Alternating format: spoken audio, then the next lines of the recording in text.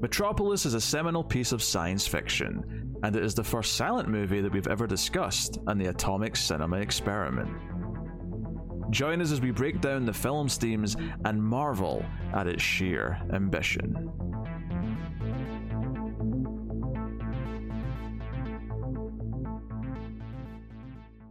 Welcome everyone to the Atomic Cinema Experiment. I am Peter, and joining me as always as Fraulein Tara. Greetings to... Oh, wait. Guten Tag. There you go. Very good. This is a science fiction movie podcast. We get together, we talk about a sci-fi movie, and we're doing a German film, if that wasn't obvious from the opening. But this is going to be Metropolis, which was the Patreon vote winner last time there was a vote. So this is the oldest film we've ever reviewed, and will probably always be the oldest film we ever review, unless we do like a collection of shorts or something that came before this.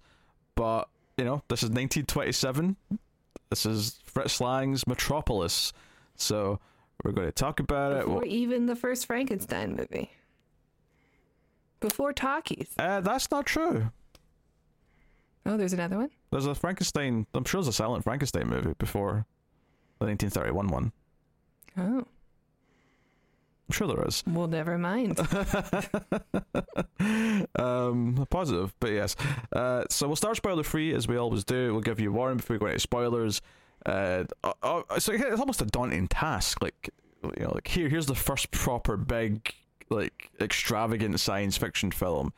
And there's a lot going into this.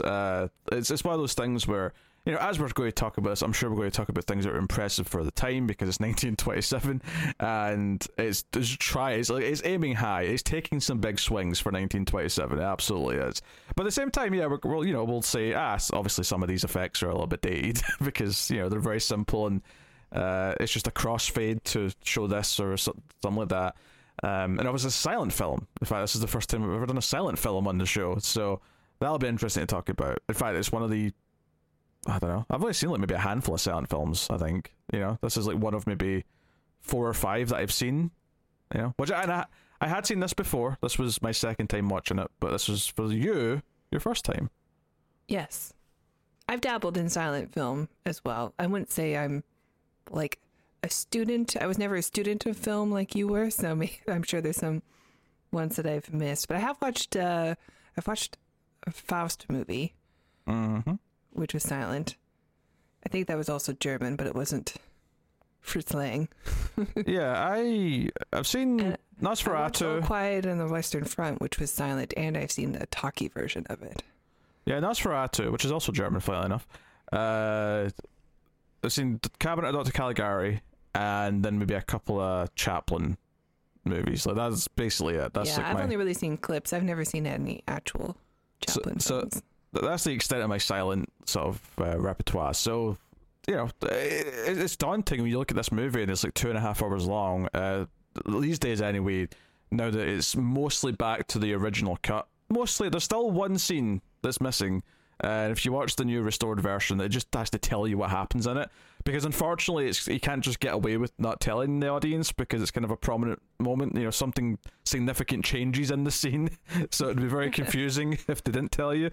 But yeah, so it's a very interesting viewing experience because in like 2008, they found basically a print of the longer cut, the original Fritz Lang cut, which is 2.5 hours long, and reinserted it into the movie. But this was like 16mm, it was in rough shape, whereas because the rest of the film, which obviously it's still from 1927, so it can only look so good, but it does look very good. It looks like restored, really, you know, it looks great in 1080p or whatever. I don't know if there's a 4K version yet. It's beautiful looking. Yeah, but it's very pretty, it's very detailed.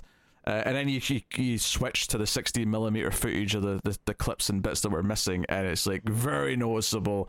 Part of it's letterboxed, it's very scratchy, all the rest of it. Almost to the point where I wish that the Blu-ray or the Criterion app or whatever you're using to watch this now, I do wish for interest's sake you could watch the shorter version as well that was preserved, just so you could watch the shorter cut that is completely intact in its glory. Just you know what I think they should do? For comparison, yes. I think they should just give everything to Peter Jackson and say, hey, do your thing. Make this look good. No, I don't agree with that. But that's I don't want them tampering with, like, you know, like, clean it up as best you can, but no tampering, no colorization. I don't want any of that. Make it an option. No, he won't colorize it. Just restore it. Okay. Well, a lot of work did get done to this. It's not like they didn't do anything. You know, there's a lot of work. In fact, on the subject, as of January 1st, which was yesterday at the time of recording, this film is public domain. So oddly Let's timed. make our Metropolis movie. Oddly timed. Obviously, this fancy new restoration isn't, because it's only from 2010, but the original version is public domain, and you can write something or make a sequel if you want, and no one can stop you because it's public domain, baby. That's what it means. So also 100 years is not the cutoff then. No, I guess it must be 95, because or 94, 27, 94 years, something like that. I don't know. It used to be less, and then Disney lawyers extended it in the 90s because they were worried about Mickey Mouse going public domain. But it's coming up. It's coming up. You can't outrun the law, Disney. So that's just interesting. Sherlock Holmes also went public domain. Yesterday. You get Sherlock Holmes, Blood and Honey soon. You're gonna get Sherlock Holmes everywhere because everyone can do Sherlock Holmes now. As always, anything that was created a little bit later that you don't realize was a later creation isn't public domain yet. You know, because the example I always bring up, because I know more about it, is like, you know, when Batman and Superman go public domain in, like, you know, 15 years or whatever it is, they're public domain, but a lot of their villains didn't come till later. You know, so some of the ideas, like, you know, Kryptonite, for example, was a good bit later than Superman's creation, so you can't just use everything. But it's an interesting little thing. So it just happens to be Superman started with 0 weaknesses, and then writers were like, well, this is a little boring. Well, he also started with, like, almost none of his powers. Like, he was just strong and could jump. like the flight, the heat vision, all that stuff came later as well. Was he alien? I think he was still alien, yeah. Everybody else I've read that Action Comics, like 38 or whatever it is. No, that's Action Comics 1.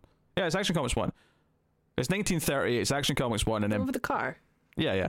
Batman, on the other hand, was Detective Comics 27. He wasn't there at the start of Detective Comics. This is getting way off topic, but we're, you know, like, this is the context of which we're reviewing this, is that it's just went public domain. So that's how old the movie is. And it's also kind of, but on the flip side of that, it's also how young the medium of film is, that we're only just hitting that point with film. And this is, you know, obviously film started before this, and there's short films, and there's, you know, even Nosferatu that we brought up as an earlier 20s film. But, you know, this really is, like, for us in terms of what we like in cinema, it's very much the birth, or even, you know, it's the pre-birth, it's the conception of cinema. It's the water breaking of cinema. You know, but in a lot of ways, like, if you think of, like, when talkies, you know, when audio, like, sort of finally fully formed what cinema was, which actually was, I think it was the same. I think it was 1927 as well. The Jazz Singer came out maybe a year later, but that in many ways fully formed the baby of cinema. So in a way, silent film does feel like a slightly, like, just before it really came into what it was. But so a couple of quick things about silent film, just to get this out of the way.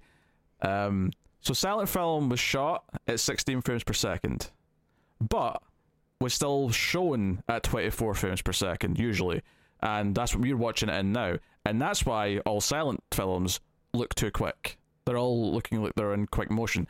And the reason for that was basically that film costs a lot of money. You know, the reels of film, so you try to save money where you can.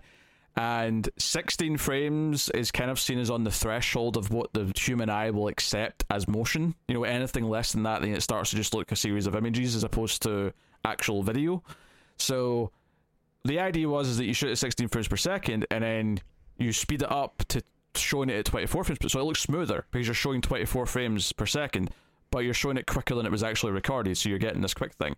And the only reason, so they thought that was acceptable and that people wouldn't care that much, and the only reason why it became normal speed at some point was because of sound. Because if you show it too quick with sound, then everyone will sound like a chipmunk and it'll sound stupid. So there was sound that said, no, this has to run at, like, at correct speed. and that's when recording at 24 frames per second became the standard, and 24 frames per second is still the standard 100 years later. So there's your history lesson for Very cool. yeah. So that's why. So yeah, the premise of Metropolis is a city of Metropolis. Metropolis also means city, but here it seems to also be the name of the city, I think. And we have the rich man who built the city, who is the head of the city. We have his son, who is this rich boy who kind of becomes aware that the poor who are working in the underground and the lower sections of the city are having a rough time. He falls in love with a woman who's down there, and like, all of the fact that the city might be a little futuristic. Where's the sci-fi part? Oh, there's also a mad inventor who's building a robot. That's also going on, and that comes into play as well. And this is like a future dystopia kind of world. Yeah, and you sort of, there's, obviously it looks of its time, but there's one particular moment where you're just looking at the city, and it's obviously all these miniatures of the buildings and stuff, but they've got, like, lights and neon signs or something that's akin to that anyway, and it's like, yeah, this is just like a 1927 version of like a shot of like Blade Runner city. That's all it is. It's just that, but like what they could achieve in 1927, and in that sense it looks very kind of cool, and it's like, and it's got a mixture of like a modern Metropolis, but also like this like Art Deco and like Gothic sort of stylings put into some of the decor and like the design of it. So it's got kind of an interesting thing. In fact, do you know what I noticed watching it this time is how much of an influence it might have had in Batman the Animated Series. It looks very Gotham in some areas. It looks very Gotham, and not only that, like there's a henchman for the dad, Joe Thin Man? Joe Frederson, yeah. So he's got a henchman. So Joe Frederson is the rich man who built the city, and he's got a henchman named the Thin Man. His hat, I swear the Joker's wearing that exact hat in Batman the Animated Series, like, a lot. And there's even moments in this where he felt kind of jokery because he's kind of skinny and he's sort of grinning at people and stuff. He's got, he's evil when you look at him. He's got like a really gaunt face, but like he's long and lean, and I mean, he's described as the Thin Man, but he's wearing a lot of heavy stuff, so it's kind of hard to see if he's actually thin. But like, he does look gaunt in the face, and he's got like a weird, sinister smile thing going on to him also. Absolutely. And then there's actually some themes in this is the first, because I watched it for the first time like maybe a decade or 15 years ago or something like that. This is the first time I've watched it since I've seen Twin Peaks, and specifically season 3 of Twin Peaks, and there was some thematic things popping up in this that I went, oh, I think David Lynch is a fan of Metropolis, which would make sense because he's a film guy. Honestly, there's a lot of things I saw when I watched this movie for the first time today. There's a lot of, okay, yeah, I know it came first, but like there's a lot of things that have been inspired by this. I mean, hell, we can even sort of say that there's some Terminator things in this. We can say there's definitely some Matrix in it. Yeah, like there's Blade Runner for sure. Yeah, it very much is like the grandfather of a lot of of things. But I think a lot of those things like are kind of very on the surface. But the Twin Peaks one was kind of wowing me because I'm like, oh shit, this is more of a deep cut. I was not expecting this. I was getting kind of wowed by it. I've never seen Twin Peaks, so I can't be here to say yes. I'm afraid. Just assume I'm correct, Tara. Well, I assume so, but like, yeah. Anyway, I'm sure other people out there are excited about this. Anyway, I'll talk a bit more about that when we're in spoilers. But Tara, what did you think of Metropolis? Honestly, like I was kind of blown away by it. Like from the beginning, I thought it was like visually just next level. I mean, obviously for the time, everything kind of looks. It looks like old future, but I like that look of that. I mean, I enjoy retrofuturism in general, but this does feel like it's something more special than that. Like it is its own thing. There's clearly a lot of influence that this movie has had on other films, but it's still very unique to look at. Like, even the opening shot of like the workers and stuff, and they're marching towards work and the other ones are marching towards home. And like they have to say so much through images that everything's hyper exaggerated. But I love it. I love the way that looks. So yeah, it's a shift change. So yeah, it's like some are going to work, some are coming, because I guess it literally starts with the steam like klaxon thing going off to be like, hey, shift change, like Yeah. Yeah, swap in and out. Yeah, it's it definitely comes from a time of industrialization and like the allure of technology and the class systems. Like there's just so much happening in the movie that you pick up on right away with minimal dialogue.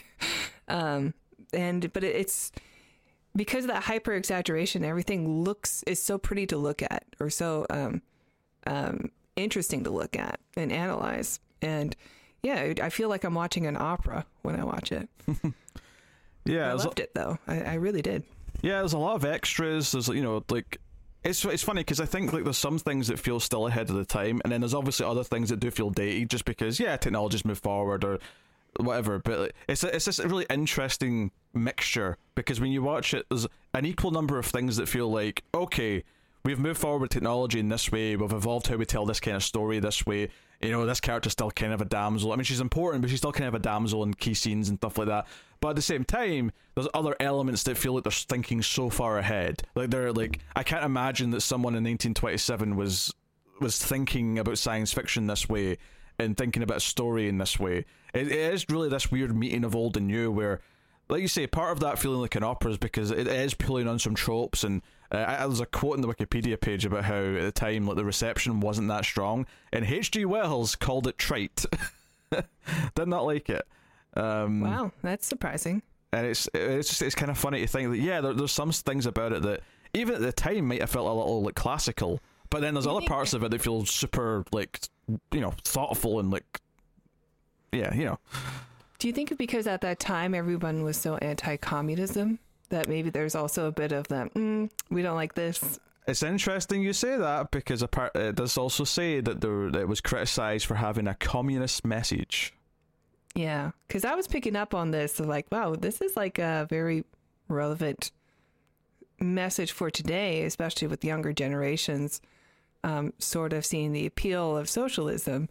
And this message here of like the working class and how, we're all just caught in this machine, which can literally kill us.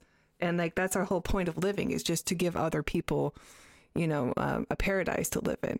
So like, there's a lot of things here that I think would speak to, the generation that came 100 years from this film. Yeah, it's actually kind of shocking just how relevant it still is. I mean, this is, if you want to boil it down, it's a story of the 1%ers and the working class finally kind of conflicting in something, and like that is still relevant. It's if anything, it's sad how relevant it still is. So all this time later, isn't that a message that comes up a lot in our reviews when we review older stuff? I know. No one's learned a goddamn thing. God damn it. It's funny how dear. you could say you can release this or make a remake of this so that it'll speak to the people of today, but the only reason they would make a remake of it is like, oh, that's a name you recognize and we're going to put Chris Pratt in it. Yeah, it's a very cynical thing. Yeah, it's all cynical. It wouldn't be the same thing, much like The Day the Earth Stood Still, when we talked about that versus the remake of it, where like, okay, but like, what is the movie trying to say? Like, what are you trying to tell the audience? Give us money. Okay. Yeah, it's there's no heart to anything anymore. It is wild watching this and like seeing the miniatures of the city, and there's not tons of shots of the city, but when you do see them, like they're trying to like present this city that has roads that are highways that are like up where the planes are flying. So there's like highways built around the skyscrapers at different levels. Tubes that people walk through between buildings and stuff. There's like awesome. There's like these like individual elevator things where it's just like constantly going up, and like, so imagine like instead of like one elevator with a chain pulling it up and down, there was just like a rotating like series of pods, so that when the pod goes up past the elevator door, so when the pod goes up past the door and someone steps out, literally seconds later the next pod's got someone in it, and then like, there's just people gonna you wait for an empty pod and then you walk in. It's almost like a self-serving like buffet or a food thing where there's like plates, so like like you're at one of those places where your meal comes out in a tray and it's like a conveyor belt. So one of those. Again, like I saw that design, I'm like, what a cool design for a future thing, but also no regard to safety. But that's kind of also the point of this movie is like, how can we make things as efficient as possible with no regard to human safety, because they're the part that is expendable. Yeah, absolutely. So like, oh, it's perfect design for this film. So yeah, the theory, like some stuff does feel really old school and operatic, like the mad scientist who is like, you know, tormented by a lost love. Frankenstein. Yeah, you know, Frankenstein. You've got those elements, and you've got like obviously some. Well, I'm going to praise a lot of what it does for the time period and the effects. There's also other things, like at one point when there's like a flood happening, like the water immediately gives away the scale of the models, because you can't fake the size of water. Like water is just water. So it's like, oh, like that gives it away, but it's obviously got a charm to it, and you respect like all the crazy things they're trying to do in a movie from 1927. Like this movie's got things in it that like would still feel like a blockbuster if they tried it today. Like if you did this in CG today, it would still feel like a pretty big spectacle type movie. Well, yeah, it does turn into a disaster movie at one point. So yeah, a lot of wild things going on, and some fun performances. In fact, it's notable that the Thin Man that we talked about, the henchman character who kind of like, you know, spies on people, like so many of his scenes in this was the added footage of the lower quality. Like if you took out all that stuff, there wouldn't be much of him left in the movie. Like most of his best stuff was in the extra so that's really quite fascinating. Job was just to find the sun, right? So like it was but a lot of, I guess that was the thing that could be cut, is him searching or him meeting up with other people. Yeah, you just sort of take it for granted, I guess, in the shorter cut, which I've never seen the shorter cut, but because the footage looks so different, you can clearly see what they cut out, and sometimes it is a bit distracting when it's like these little snippets within a larger scene as opposed to like a full scene on its own. But you can sort of see, you can kind of see how if they cut that part out, it just cuts to this reaction. It just kind of works. It just kind of, you lose a little bit of the nuance, shows a little bit of an extra reaction to like this.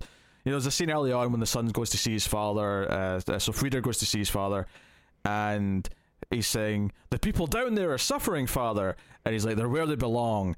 And then there's like the spliced in footage that was obviously cut of like his reaction to that, and like it's quite important from the context of, we're seeing like how horrified he is that his father feels that way. Honestly, like when I watched that moment, I thought, wow, I can't believe this was a scene that was cut. Or maybe that's something I take for granted watching a modern day movie, is that you would want, it's the characters are the most important thing. You know, you want to see their reaction. You want to see the horror of it sink in, or like the betrayal sink in. But in this movie, they're like, get rid of it. Just show them running away out of the scene to get to the next one. Yeah. And they left out the drama. They left out the acting. Yeah. Well, again, it's just them trying to cut it down because it was 2.5. And keep in mind, this was a time period when movies were like an hour and 10 minutes.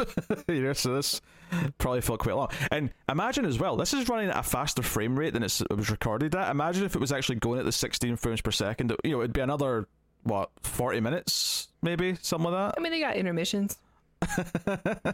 You know, it'd be over 3 hours long easy if it was actually running at the correct rate. And I guess the only reason why you don't, because you could theoretically just slow it down, but I guess it is just like too close to looking like still images.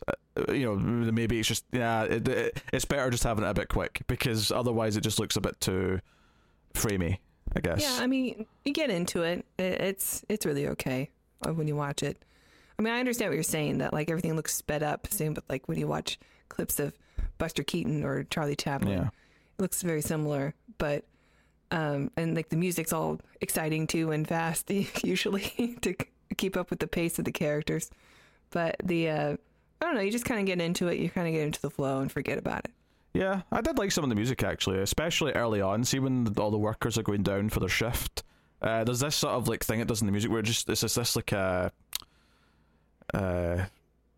what's the opposite of a crescendo? There's a word for it, damn it. Diminuendo, I want to say, maybe? Anyway, regardless, like it does this thing where it just keeps going lower and lower, and you can really feel it. Like by the time it gets to that last note in the phrase, because it's like 8 notes in a row where it just keep descending, by the time it gets to that last note, you can sort of feel it in your gut. It's like, like that's just too low for comfort, like how low it's going. So it feels like a big story, it feels weighty. Just from the music, and the music has to like do a lot of lifting, because there's no other audio. You know, it's just music. Yeah. Like it honestly, like I think the first time I sat down to watch this, because it might have been the first silent film I watched when I first watched it, like I might have worried, like, is this going to like hold my attention, especially for 2.5 hours? Is this going to be a tough watch? And for the most part, I actually think it's an easier watch than I think you might expect, because it is quite like atmospheric. You do kind of get into it. Some things do feel quite rushed, and like characters, you know, like this is always a problem in these movies from this time period. But, you know, like the way two characters like meet each other and instantly one of them's in love, it's just kind of like, okay, all right, this is just part of the you know, this is of its time. This is how stories were written. People just fell in love instantly, and that's just like, you just roll with it and you accept it. But for the most part, there's maybe a little bit in like in the second half, there's maybe a lot of action going on that's very repetitive, especially in this longer cut, that maybe does get a little bit, yeah, like, okay, there's maybe some time here that maybe could have been trimmed down still from, you know, maybe you didn't have to put all of these shots of like the crowd running in again, you know. But, you know, minor quibbles. Like, it's a very easy to watch film, I think. If you're someone who cares about film, if you're someone who cares about the history of cinema and science fiction, like there's a lot of stuff to glean from this and sort of get out of it. And Yeah. genuinely is largely still quite entertaining as well. Like, yeah, a lot of the performances are quite good. Yeah, I think they're very fun to watch. I mean, like I said before, everything has to be kind of exaggerated, which can either take you out of a film or just allow yourself to get into this world a bit better because it's silent. So once you already know what you're getting into, I think it is a very easy watch. Yeah. So, I mean, I don't think there's too much you can actually spoil really in this, but we have kept the spoiler free up until now. I will give the spoiler warning in case you care about Metropolis spoilers from 1927. But everyone should have the choice of watching something with no spoilers. So I respect Except for our bonus movies, we don't care about spoilers with those. That's because we usually pick bad movies that are obviously bad and no one should care. But Bad yeah. according to who? Anyone with a brain. I resemble that remark. Resent that remark. You did that intentionally. Tara's funnier and smarter than she likes to let on sometimes. I do like bad movies, though. You do like I also bad like movies. Metropolis. I like this movie a lot. There's nothing wrong with I like entertainment. There's nothing wrong with liking bad movies. Just admit they're bad and enjoy them. That's all. Easy. I think there's a threshold that can be broken by a bad film to where it becomes good. You seem to disagree, but whatever. That's not what this movie is, so we won't talk about it. Yeah, somehow this has turned into a Joy and Mnemonic debate again. No. We're not doing it. That was a genuinely good movie. That wasn't a so bad it's good movie. Well, Tara's credibility is once again kicked out of the window. No? Okay. So, My credibility has been defenestrated. Alright, so we have the sci-fi side of this that we should talk about, which is the robot to, and in a very, obviously it's very kind of hokey and science fiction-y, like the fact that he can Looks better than Gort. looks better than Gart, yeah, nah, it does. But like what happens with it is that the scientist, right, whose name I'm just going to get because it's cool. Rammstein. It's not Rammstein, shut up. Rotwang. Rolf. What is it? Rotwang. Rotwang. That doesn't sound Rotwang. German. Rot- Spell it. Rotwang. Rotwang. Rotwang. Rotwang. Probably, yeah, it's probably a V sound. Yeah, you're right. Rotwang. Yeah. Wang. Doesn't sound German. Sounds like Red Dick. Rotwang. Because Rot is red, I'm sure, if I remember from my high school German days. But it's been a while. I never took German, but I Been a have while. German and Austrian family. Yes. But yeah, Rotwang, the man inventor, so he hates Friederson, right? He hates the creator because he was in love with the woman who became Friederson's wife and Frieder's father. And then she died, and he's got a big head monument to her in her memory. And Friederson comes to him when he's like suspecting that the workers, the filthy, no good commoners, are up to something, right? Because they keep finding these plans in their pockets, and he doesn't understand them. So he goes to the inventor and asks, "What the hell? What's going on here?" And the inventor can't not show him. He's like, "Look, I've made a robot. You need to see this." Never mind this. Never mind this other thing. You need to see my robot. They're just pooling somewhere in the catacombs against you. Don't worry about it. And we get this. Check out what I got. We get this robot. He calls it a machine man, even though it's very feminine, even before it's like turned into a woman. And there's a little bit of patriarchy going it. Like, or I was thinking species. I can see a little bit of the species design in this robot. Mm-hmm. Not gonna lie. She's got all her lady parts. We know why he made her. Well, he literally wants to make it like he's modeling her after this dead woman Hel. that he was in love with. Yeah, Hel is her name. Yeah. Short for Helen or Helenberger or something, probably. Yeah. Helga? Maybe Helga, yeah, that's also very German, yes. But like he shows her, he's like, "Hey, I'm going to turn her on. That sounds bad, you know what I mean? Because she's dormant. She's not awake yet." Right? Nice. Right? And like when she's awake, you'll not be able to tell the difference between her and a human being. And I was like, I don't know, she looks pretty robotic, right? Turns out later on when he scans our female lead, right, Maria, it basically Terminators the robot, and then it just completely gives it this coating of like a human, right? And it looks like her. So the whole idea is that they replace Maria with evil robot Maria, who's there to like, sow dissent and like make the worker, because Maria's this character's introduced, and immediately our rich boy Frieder, who's up in his like country club, like chasing around women, because that's what he does, because he's a 1%er. Yeah, it's called like a boys club. Yeah. And they're running around just playing games, and then Maria somehow is more than that. Sorry? More than that, but go on. Sure. I want to talk about this club. Oh, we can talk about it, yeah. But Maria somehow brings up like a group of the poor children. Somehow she's been able to do it. I assume she's a teacher. That's like her role, perhaps. But she brings up these kids and says, "This is your brothers, this is how they live." And she's not really meant to be here. Security comes to kick her out quite quickly. But immediately Frieder's like, irrelevant to this, but we brought up Wayne's World before we started recording, and it's like Wayne's World where he sees Tia Curry's character. Swing. Yeah, he's basically he's swinging, and he must know where she's from, and he goes down to like and all the rest of it. But when he eventually finds her later, we'll talk about all his antics to get there, but when he eventually finds her, she turns out to be this like sort of almost like I don't know, prophesizer, philosopher.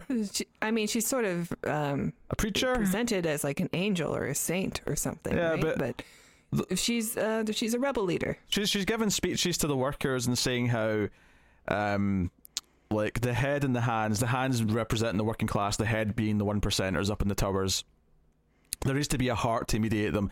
And it kind of talks about the heart as like a chosen one, and that's ultimately, that's going to be Frieder, who's going to like be this mediator between the heart and the head and the hands, and he's going to bring the working class and the rich together and harmony potentially after the story. We never get to see how that's going to work. We end the movie with a handshake that says he did it.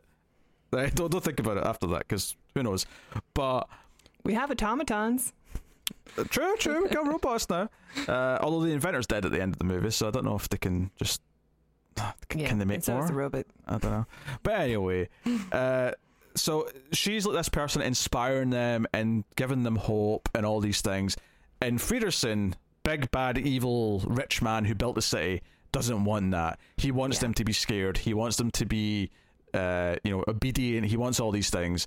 So I wants the inventor to make her look like Maria, so that her credibility will be ruined, and it'll inspire them to do something that will mean that he can use force against them. He can like just justifiably start stamping them down on them. And it's like, okay, this is very relevant. This is all very political and all that stuff.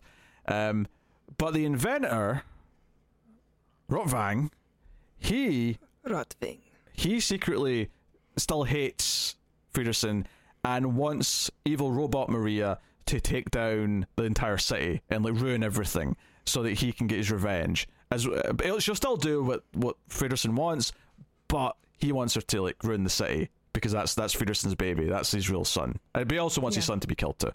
So that's kind of where we get to.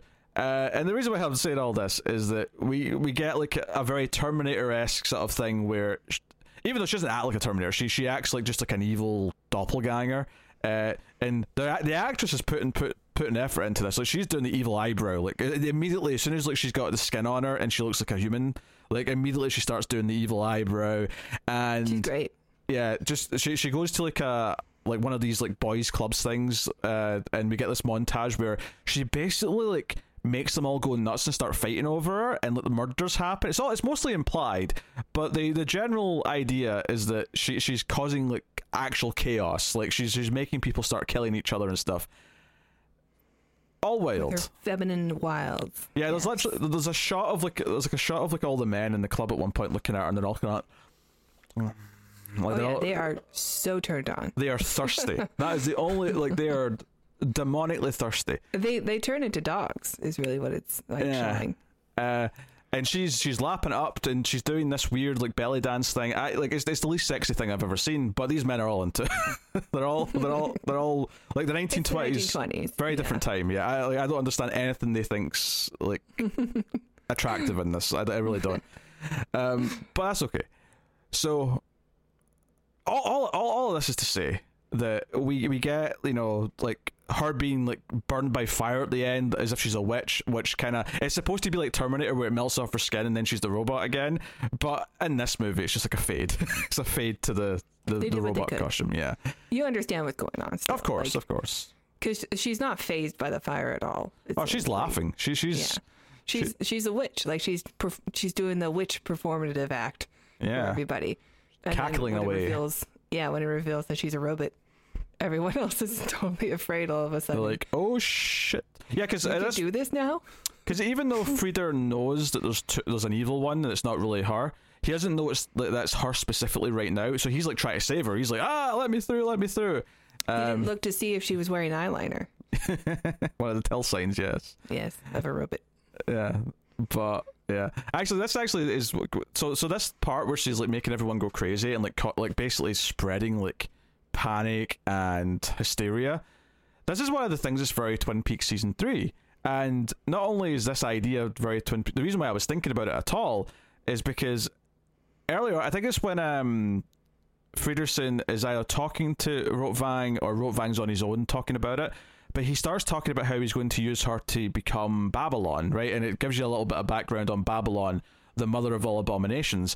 That actual bit of mythology is actually referenced in Twin Peaks, and Twin Peaks season 3 has this idea that like people are just starting to go kind of nuts, and it's more ethereal in that, and it's not like it's not like a literal presence that's walking around, because it's David Lynch. It's a lot more like ambiguous and stuff, but that's there. So when it referenced Babylon and that she's going to be Babylon, this like sort of like evil woman who's going to like spread like panic and whatever, I was like, oh, that's interesting. And then it actually has happened, and I was like, oh, this is actually like a 1920s version of that. It's just very much doing that idea that she is spreading this chaos throughout the community and making people act out. And obviously she does it with all the rich people where they all start fighting each other, and then she does it with the poor people by making them like sabotage the machines that run the city, which causes all the chaos towards the end. So all fascinating stuff. I liked all that.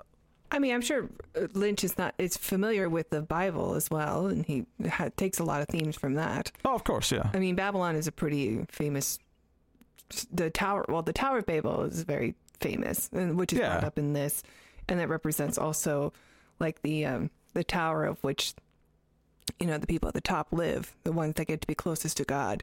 Even the one that has, even when we see this boys club for the first time, it looks like they're on Mount Olympus, like they're literally doing like Olympic sports up there too. Yeah. And you can see all the Olympians on the side, and then we go to the Garden of Eden in the center, and there's a man there saying, "Who wants to be the woman for this man's pleasure?"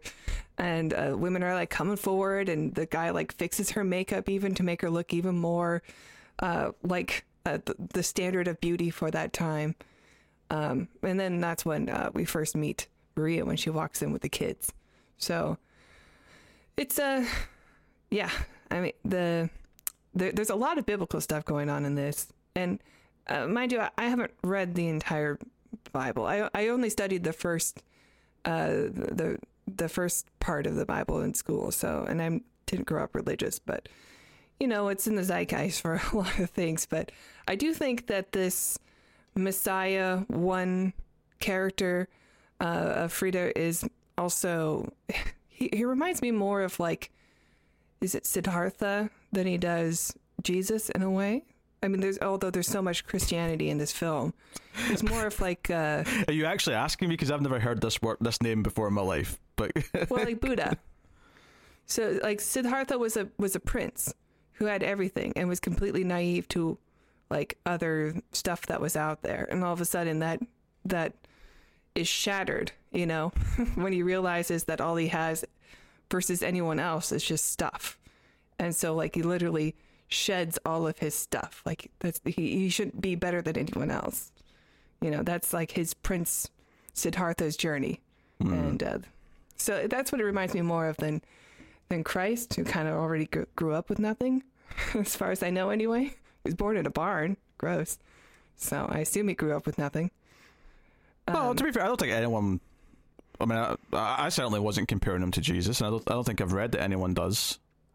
Well, he had this like messianic sort of character, you know, when you watch the film. Like we need our one. We need our guy who will save us. We're waiting on somebody to come. Like you said he was coming, but he hasn't shown up yet. Like just keep waiting. He'll show. We know that we need a mediator. He's going to be here one day. You know, it is very Jesus-like. Yeah, I guess. It's whatever one you said sounds more applicable though. Yeah. Buddha. I like how you like, I've not read the whole bit. Like I am assuming that unless you state you have read the Bible, I'm assuming that no one I meet has read any of the Bible. Okay? You know, well, I don't know. I mean, I'm in America, so like a lot of people just grew up going to church, reading the Bible every day. So. It's just to be, I've not read the whole. It's like I wouldn't have assumed you had. I really would have assumed that. Well, I didn't grow up religious, for anyone who doesn't know. So I don't want to start saying like, oh, there's all this Bible stuff, and someone be like, oh, well, you missed a very clear one. Like I don't know all of it. But like, there's some, you know, there's a lot of it in this movie that I recognize. Oh, sure. I mean, I can recognize it to a point, but like past a certain level, I'm just like, there's Bible stuff. You know, I can see some of the allegory, but like beyond that, like I can't go any further because I just don't know it well enough to actually break it down. Well, yeah, and I mean, also like the false god is New Testament, and I think anyway, and that seems to be in this movie quite a bit. You know, with when she shows up and she's this alluring piece of machinery that's like that is sexy and is putting everybody into a trance, and they'll do anything for this machinery, but she's a false god, and she's being held up by like the 7 deadly sins at one point. Yeah, she's a robot who's like a false god to them, but it's notable that she's created by the rich people. She's created by the inventor and by the one who's trying to control. Because what I really got a lot of all of this is this idea that Friederson's trying to manipulate the lower class to control them. Felt super political, obviously, but it feels so political in a really sort of nefarious way that feels it feels very. This is part of the film that I think feels ahead of its time. Like the way in which just looking at the way people are controlled and the way that he's trying to sort of disillusion them and make them think they've got this illusion of choice, that they've got this illusion of like rebelling, but he's actually secretly kind of allowing it to a point so that he can just sort of fight back. That is quite fascinating, and ultimately it's not until he sees his own son in peril at the end that maybe he kind of is willing to see the humanity in all these people that he's been shitting on up until this point. Which, you know, so, and if anything, like if I'm going to like say if there's a weak element to the story, it might actually be that is that I don't know if I necessarily get enough from himself that the ending where he is willing to work with everyone else necessarily fits. You know, I don't know if they quite earn that per se, but it doesn't matter too much because like the entire world that's been created here is so engrossing, and the atmosphere of it is all just. It's just too like thick and too potent to not like be into it. Yeah, the political stuff I definitely caught on to that I was like, oh, this is really intriguing, was the fact that they want to take the idol of like this rebellious group and use her as a weapon. So, I mean, you could see that as like, oh, you think that we're evil, but like we're going to, defame this image that you have of this other person who's also evil now. We're going to make that, or even just buy them out, in a way. It's not happening in this movie, but you can kind of make that parallel to where like, like any cause that's popular, in order for industries to be like, oh yeah, we're part of this cause too. And now all of a sudden that cause doesn't have the same weight to it because it's being funded by people who are not evil, but like by corporations. All of a sudden it becomes a commodity, and it doesn't mean the same thing it used to when it was about people. You could also compare it a little bit to like a political race and try to like undercut your opponent by making them more of a villain to everyone by sort of saying, hey, look at what they really do. No, yeah. And the real political ad with all these like really terrible pictures of somebody or from like way back when they were in like college or something. And sure, yeah, they shouldn't have done blackface. Now you can't get behind this guy, even though we are still evil too.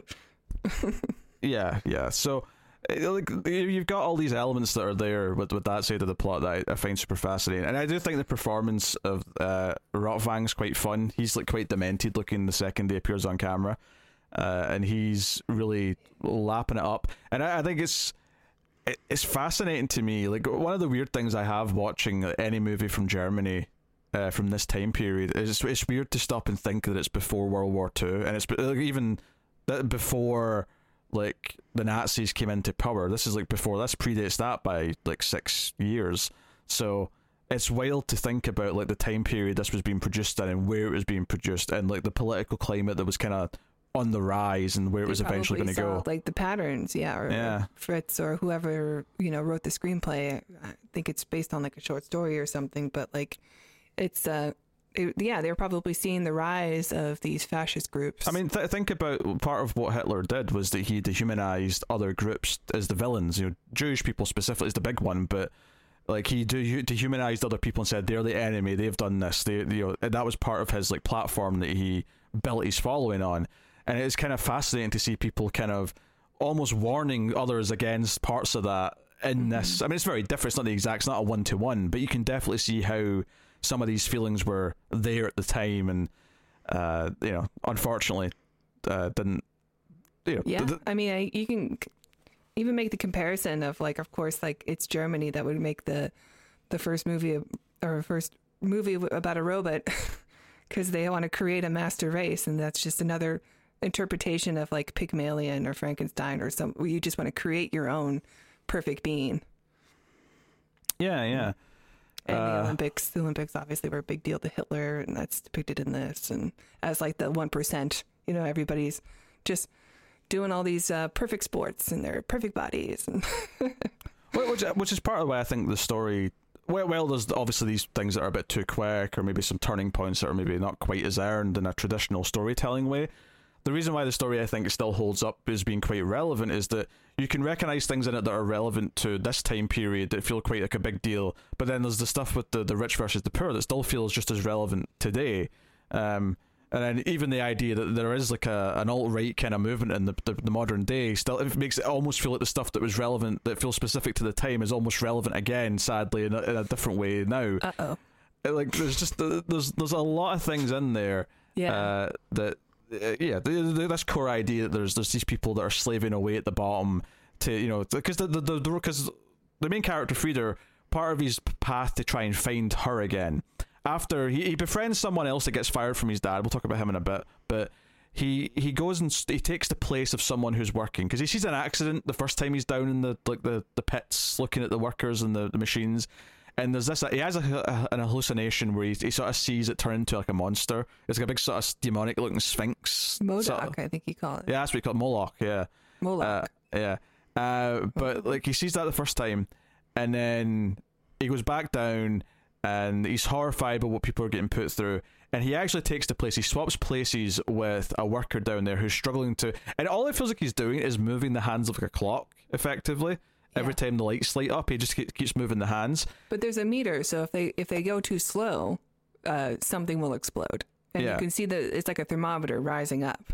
Yeah. So he takes his place because he's too tired. And what I loved is at the end of this workday, like, Frieder looks even more tired than everyone else who's like just ending their shift. Like, because he's never done a hard day's work like everyone else has down here. He looks like he's about to have a heart attack when everyone else is just out of breath and like walking slow. He looks like he's like collapsing compared to everyone else.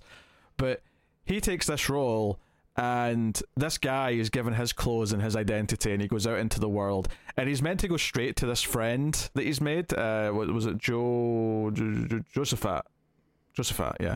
I'm probably mispronouncing that, but that's his name. It took German.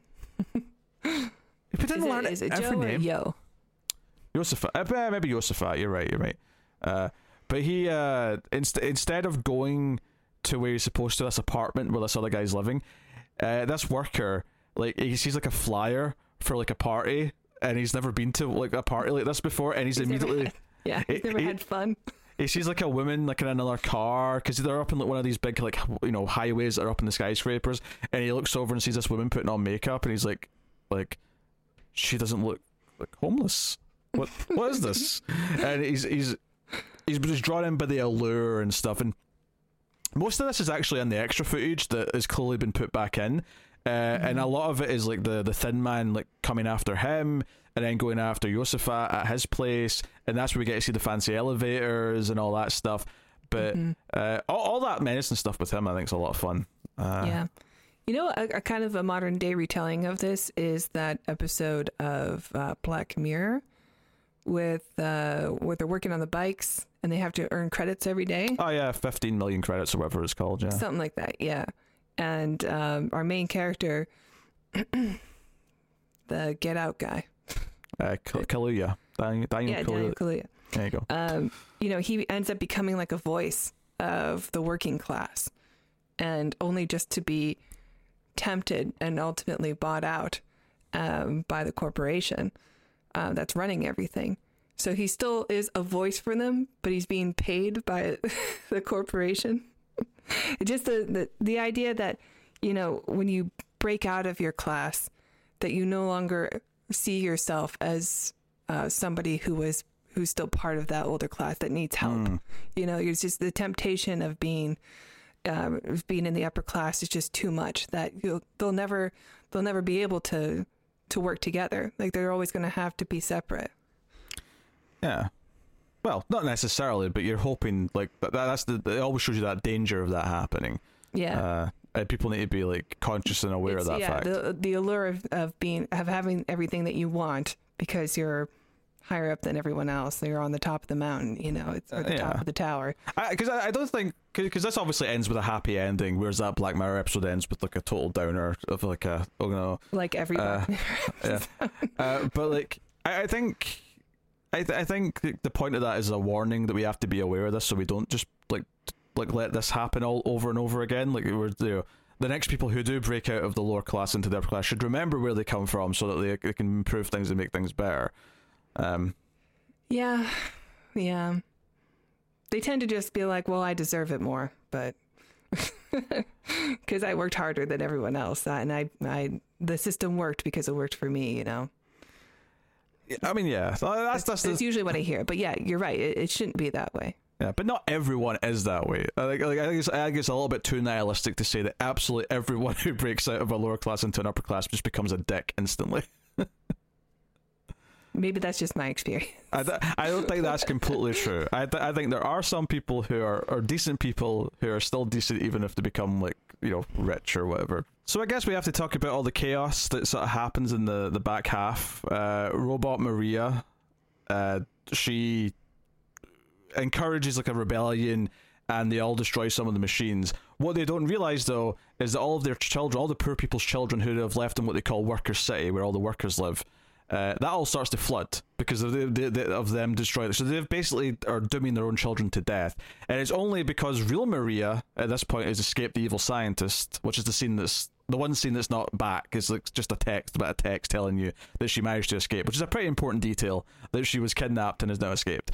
But her, and then eventually Frieder and Josephat sort of show up as well, and they all sort of help save the children and get them up all these stairs and ladders, take them out into the upper world, and are like, why are the lights off? And it's because, you know, all the machines have turned off. Like the machine of the city is the, you know, because literally the machine that destroys is called the machine heart, I think. Yeah, that's the last one, right? Everything else seems to be running something else. I don't know, but like the heart is the one where Grot is in protecting the foreman. He's the one who's protecting the heart. Yeah. So they rescue all the children, and then it's around here where all of the poor people find out from Grot, who's went and realised that their city's flooded. He's like, hey, where are all your children? Like, the city's underwater. And they all start, like, you know, crying and bawling, and then they blame Maria and say she's the witch that made us do this, which is why they chase her down to burn her at the stake. And they're actually chasing the real Maria at one point here for a while, even though she saved her children. And notably, Frieder says, we'll take all the kids to the boys' club. Like, that's where they put all the kids for safety, whilst they're off doing other things. And it's just by luck that Robot Maria is still with, like, a bunch of rich people partying, and when the real Maria runs through that crowd, they kind of switch to the Robot Maria, and she's the one that gets burned and reveals that she's a robot. And unfortunately, Rosvang, the inventor, is like now delirious and starting to think that Maria is Hel, his dead lover, and starts chasing her around. And this is where we get a very sort of typical, like, old school story ending where he like chases her up a roof, and then Frieder chases them up, and they end up fighting on top of the roof, and he eventually falls to his death. And there's a lot of shots of Frieder's father looking up and, like, holding his head and like, oh, like my boy. He's finally seen the value of human life or something, maybe a little bit, possibly. Yeah, I think could just be like the narcissism in him, you know, where he just, that's his son, that's his his heir, the one that's supposed to take over things, that is the reason why he loves his son so much.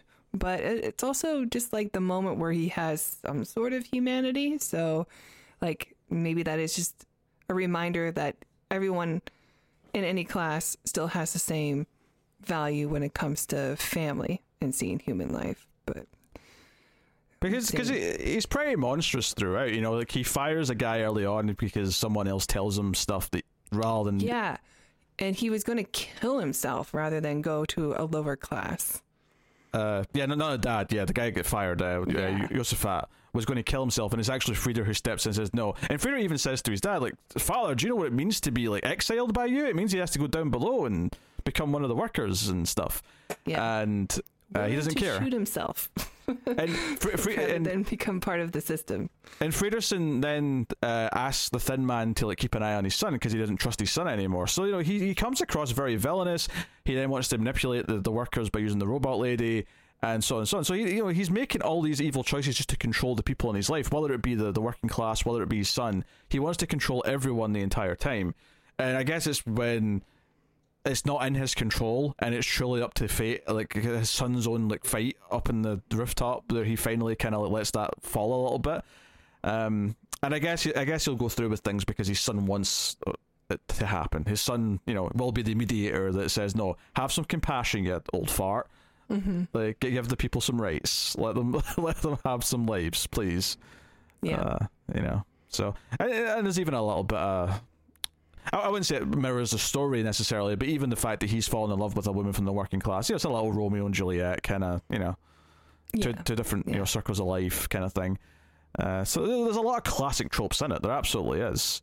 But it also feels like super ahead of its time in, like, other ways, even if it's quite, you know, I wouldn't say cheesy, but, like, you know, when the actual, like, things happening where he's got Maria on, like, the bed, the scientist, and we've got, like, the waves of electricity, like, going through her, and then, like, I love that shot. And she's wearing, like, the swim cap with all the I don't know, wires and stuff attached to her head. Yeah, and then like the robot sort of just, you know, crossfades into, like, being, like, her on the chair. I love that. That was, like, the most science fiction this movie got. Yeah, we had that, and we had the city. And the themes are very science fiction, of course. I mean, they can be in lots of different genres, but we get a lot of these social topics popping up in science fiction, I feel like. Oh, yeah. Especially when we have, because in many ways this was like a. It's a weird thing to compare it to, because I don't love this movie, even though a lot of people do. But like you can sort of see how something like Snowpiercer exists because of this movie. There's two separate classes, lower class rising up. But it's very like confined. In this case, it's a whole city, but it's very confined in the sense that we can just bubble it down into one group of like this system, as opposed to this like intricate thing that the world is, where there's all these different countries and different, like there's a lot of, it's all more complicated in the real world. But sure, yeah, I understand. But the movie makes it simple. It's like, one city, one metropolis. And Fritz Lang, he like, I have to imagine at the time this was made, like part of the appeal of doing it was that these cities that were just starting to look like something kind of like this, not exactly this obviously, but lots of skyscrapers in New York, things like that. That would have been a relatively new like sight at the time. That would have been something that would have been quite visually spectacular just to see in real life. So that's the probably 20s, so everyone's getting their own vehicles now. Yeah. So that's probably the other part of this, is that this is the envisioning of, what are these skyscraper filled cities going to be like when they're done, kind of thing. And that's what this is. So there's a lot of there's a lot of imagining in the future in it. There's a lot of hopeful ideas, but obviously the actual warning of keeping humanity, and the fact that the main sort of villainous gimmick, the villainous MacGuffin, if you will, is the lack of humanity. It's literally just a robot with a human face. So a lot of classic science fiction themes. Maybe not that classic at the time, but certainly are now. Definitely, yeah. No, I really enjoyed this movie a lot. I don't know.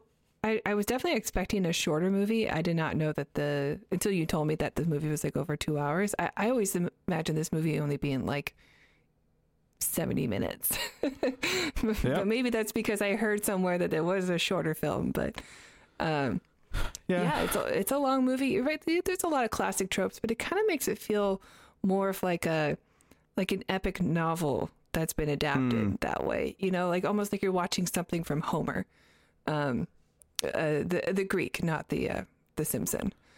But I assumed as much. Yes. Yeah, I mean, there's something about it that makes it feel very classical in that kind of writing style. I think that in the visual form. That makes a lot of sense though when you think about it, though, right? Like, because obviously Frankenstein's credit has been the first ever science fiction story written, right? And this is, a few decades later. It were the early days of film, especially feature length cinema, right? And it makes sense that a lot of early cinema is like trying to find what cinema is. It's, trying to find, and I think as the decades go on, I think the way stories are told and differences between film and like books and other forms of storytelling become more distinct. And I think, these days, I think there's a way you tell a story in a movie, and we understand what that is. I mean, there's a way you tell a story when you're writing. Because I think that difference you're talking about, where it feels like, something that's been adapted from a book, even though it isn't. It kind of like, it's because that's just what stories were at the time. Like stories like came, that was the form of storytelling at the time that was established, that everyone understood and had been around for a long time.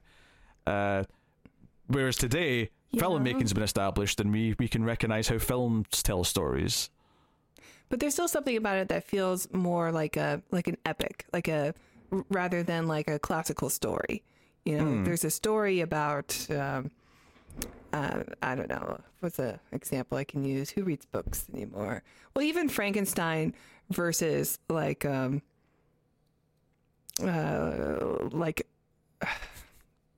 Metamorphoses, or I'll just stick to Homer, like the Iliad, where that feels like it's, or like Milton, like Paradise Lost, so like a classic epic poem almost, where it's like written for God. Like, this is God writing through me to make the great epic. That's what it feels like when you watch this versus like even when I watch Faust, which is a very traditional story that comes from like the Renaissance, but it's still, this one feels more like ambitious, You know, Oh, yeah, absolutely. There's something about it that's elevated versus the other storytelling. Like watching, 2001 versus Logan's Run or something, What a comparison. There's a grandiose, it almost feels like you're watching something epic because of the difference, I think there's two things to get into this. I think one of them is that you're watching something by an actual artist, right? To go with the Kubrick versus Logan's Run, right? Yeah. So you've got that, I think, there, because Fritz Lang is a talented filmmaker, and he's clearly, this is very ambitious for the time period. This is he is reaching beyond what other movies would be trying for such a long time in this film. To the point where most films we review tend to be 70s and onwards, because, 50s and 60s have your cheesy sci-fi, and we'll do them from time to time. But this movie's kind of hitting for something that wouldn't really be in movies again in science fiction for a long time. And then the other thing, of course, is the fact that it is the dawn of cinema, effectively, right? We're in these early days of film where doing something on this scale is big. It's so much bigger than a lot of other movies. Not all. There's other examples that people will probably tell us, and probably war movies, I imagine, the other big ones at the time, just because that's what was popular and people put a lot of effort into. But it feels so big in scope and scale and size that I think that, combined with the fact that you've got an actual auteur, if you want to use a pretentious word, making it fits. it feels bigger. It feels bigger than its time. It feels bigger and ahead of its time, in the same way that a Kubrick film does. And it's the sort of thing where, much like a Kubrick, not everyone's going to get it and see the appeal. Some people, a lot of your casual film goers would never watch a silent black and white 2.5-hour movie anyway, but you can compare it to something like Kubrick, where a lot of casual moviegoers don't like 2001. They think it's long and pretentious, or they just don't get it, and they don't really want to think about it. They want a plot that's more straightforward, and which is fine. I'm not even bad mouthing people who aren't. There's definitely some people that I would badmouth that will speak ill of it, but not everyone. I think Metropolis is very much one of our early examples of that in cinema. It definitely feels like this is something special when you watch it. And the fact that it was misunderstood at the time, or people sort of wrote it off, or maybe people were just so determined to not agree with communism in any way that anything that was against capitalism was shunned. Any sort of critique or criticism, because they're not saying let's do away with it. I mean, they're still we just have to work together for the head, the heart, and the hand have to make the body, so let's compromise. That's true. That's very true. It's not even saying we have to abolish the entire system. It's just saying let's not be inhumane about it. Let's make it work for everyone, and the part of everyone in the system has to work with it. At one point, the father, who I keep thinking of Ronnie Cox, but it's not him, obviously. But in my head, he's Ronnie Cox, because that's the kind of actor that would play this role now, or in the movies. Well, not now. Is Ronnie Cox even alive still? I don't know. I think he is, but he'll be definitely old. Not acting. Yes, this is Ronnie Cox from RoboCop. Just for anyone who's not keeping up with who this is, what she's talking about, or from Total Recall. He's the Ronnie Cox of this movie. He, at one point, and when everything's breaking down, he tells Grodd to let them in, let them destroy the heart. He still wants everything to fall at this point, because I guess in his mind, if it all breaks down, then and everybody suffers, he's still going to be on top, and they'll still come to him for leadership. So he still wants to, overall, it doesn't matter what happens at this point anymore, or how many lives are lost. All that matters to him is being on top of whatever this hierarchy is. Which I thought was an interesting turn of the character. I was like, why is he letting them in there? Oh, because all that matters is power. Yeah. All boils down to power and staying at the top of the food chain. Build it again when they're all suffering. And don't get me wrong, watching this from a modern lens, it's a little bit quaint in the way that, Frieda, the main character, is I've been a rich boy all my life, and now I see how hard it is for the poor people, so I want to champion for them. It's got a little bit of that I'm going to go down and be the savior of these people kind of, plot, which you know, it's easy, I think, to not necessarily get enough from his character to really want to root for him. You have to accept that we're in a simpler storytelling sort of time period. Well, in yeah, that sense. he represents the heart of it. So, like, it's not just the mediator, but someone who understands both sides. And I think if everybody were in that position, you know, that they understood both sides rather than thinking like, oh, they're above, so they're evil, and they're below, so that's where they belong. You know, they're not deserving or something like that. There should be, you know, seeing both sides of everything. I don't know, but I'm starting to mess up my words a bit because I need a mediator between my brain and my mouth. Well, no, all I'm saying is that I think as a character, like I think everything it's doing thematically makes complete sense. It's just that as a character that we want to like root for and care about.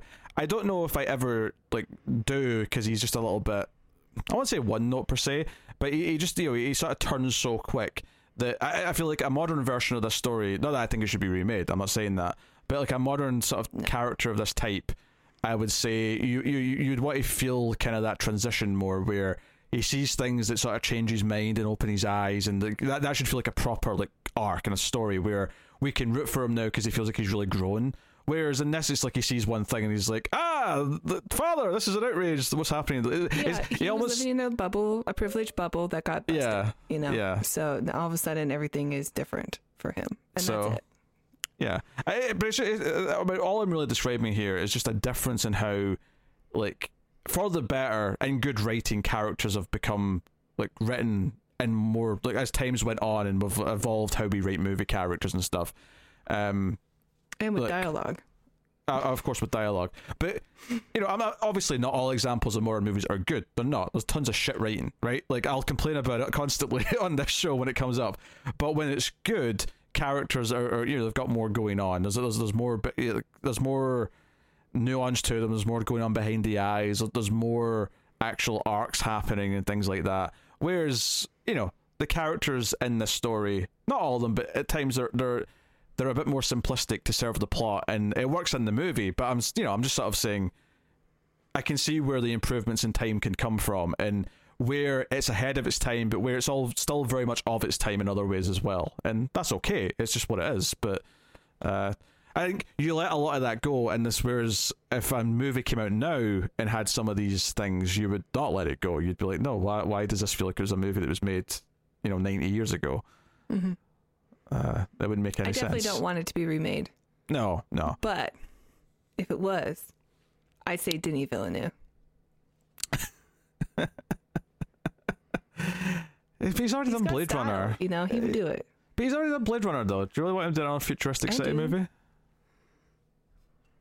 Yeah, but he did Blade Runner and he did Dune, and he made both of them better. No, but well, sure, he did Dune, but like I'm talking about, he's already done like a futuristic city movie. He doesn't need to do another one. But it's similar.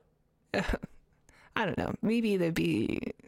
I think he would make it different. He wouldn't make the Blade Runner again. It would look different. Also, Denis Villeneuve's a little overrated. All right, how dare you? I really like Arrival. But there's definitely a lot. I think Dark City definitely took a lot from this as well, aesthetic wise. I can kind of see that, but despite the fact that it was like 70 years later, much worse. It's just the editing, that's all. The editing and Kiefer Sutherland. And also a really stupid superhero movie, like fight scene at the end. Come on now, that was bad. I can't remember. It turned into a really bad comic book movie in the last like 20 minutes.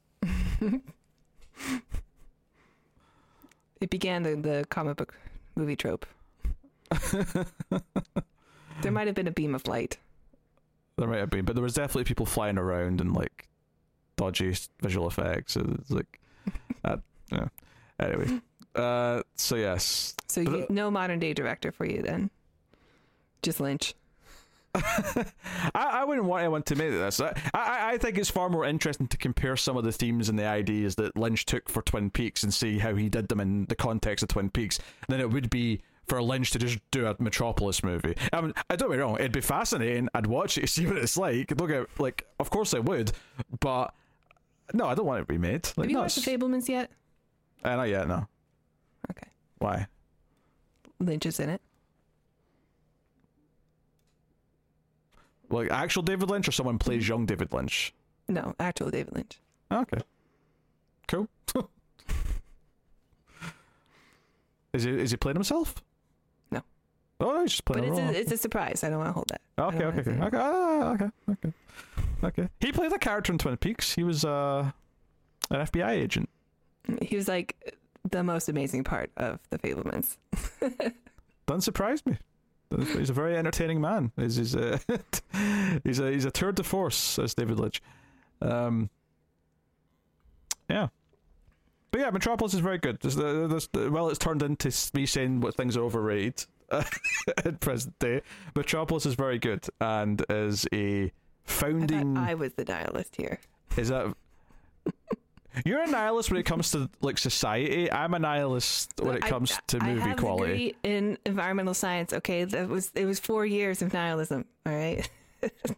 We're not talking about environmental science though. We're not talking about the climate. We're not talking about anything related to that. Okay, I like people.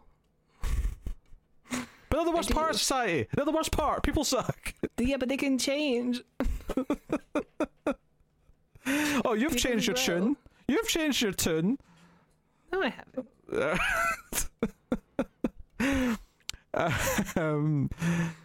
But yeah, so it was. I think what's wild about this is that as much as things change, and a lot of things has changed in film since this movie, there's so many ideas and things in it that have stayed the same. And you know, there's something comforting about some of it, and there's something, you know, sad about some other parts of it that have not changed. You know, so it's a really fascinating window into the past, and just man, technology and just like the way things have looked and have just changed so much in the last 90 plus years. On film specifically, I suppose. I shouldn't say.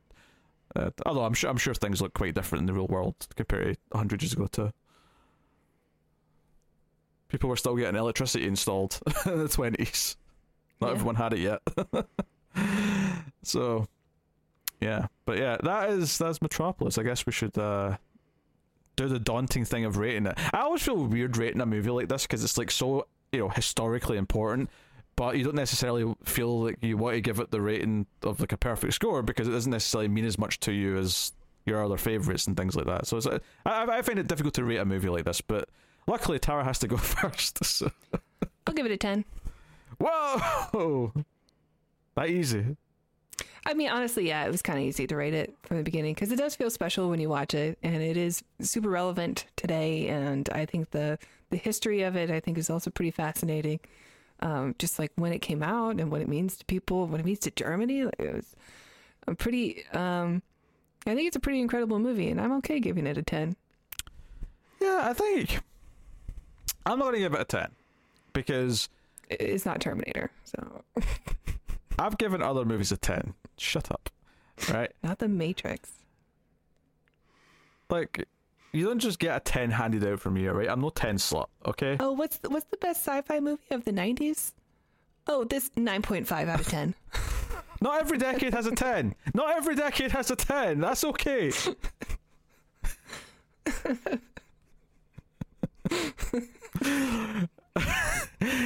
Right.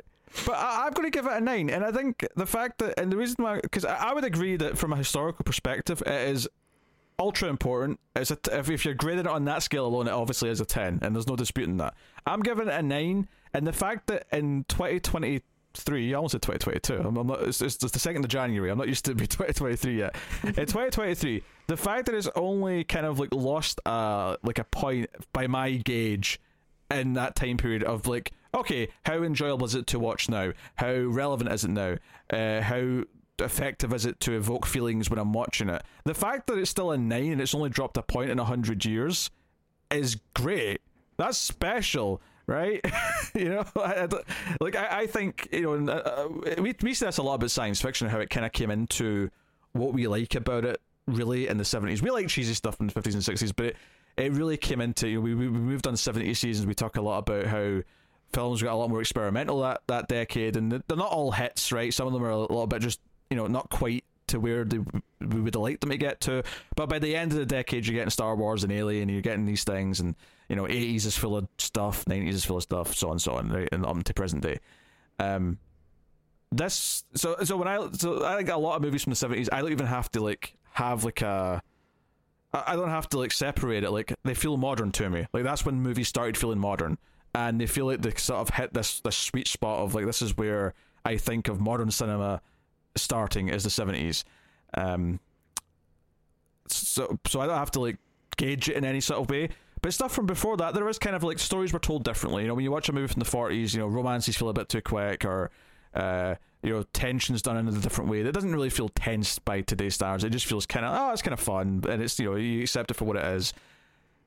I think Metropolis holds up surprisingly well, even with some of its old school sensibilities, despite the fact that it predates most other movies that I've ever seen, right?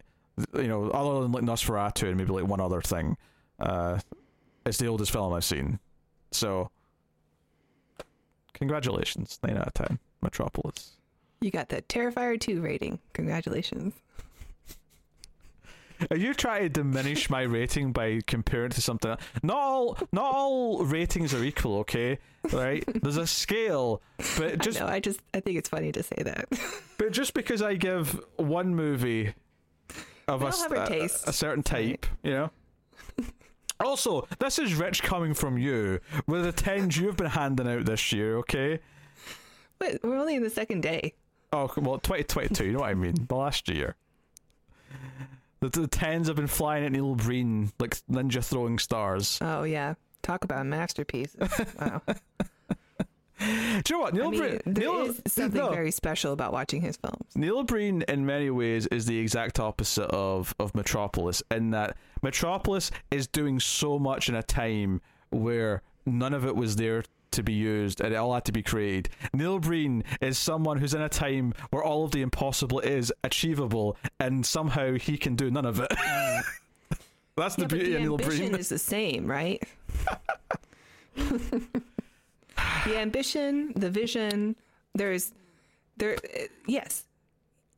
With the right resources, he can make a Black Panther movie.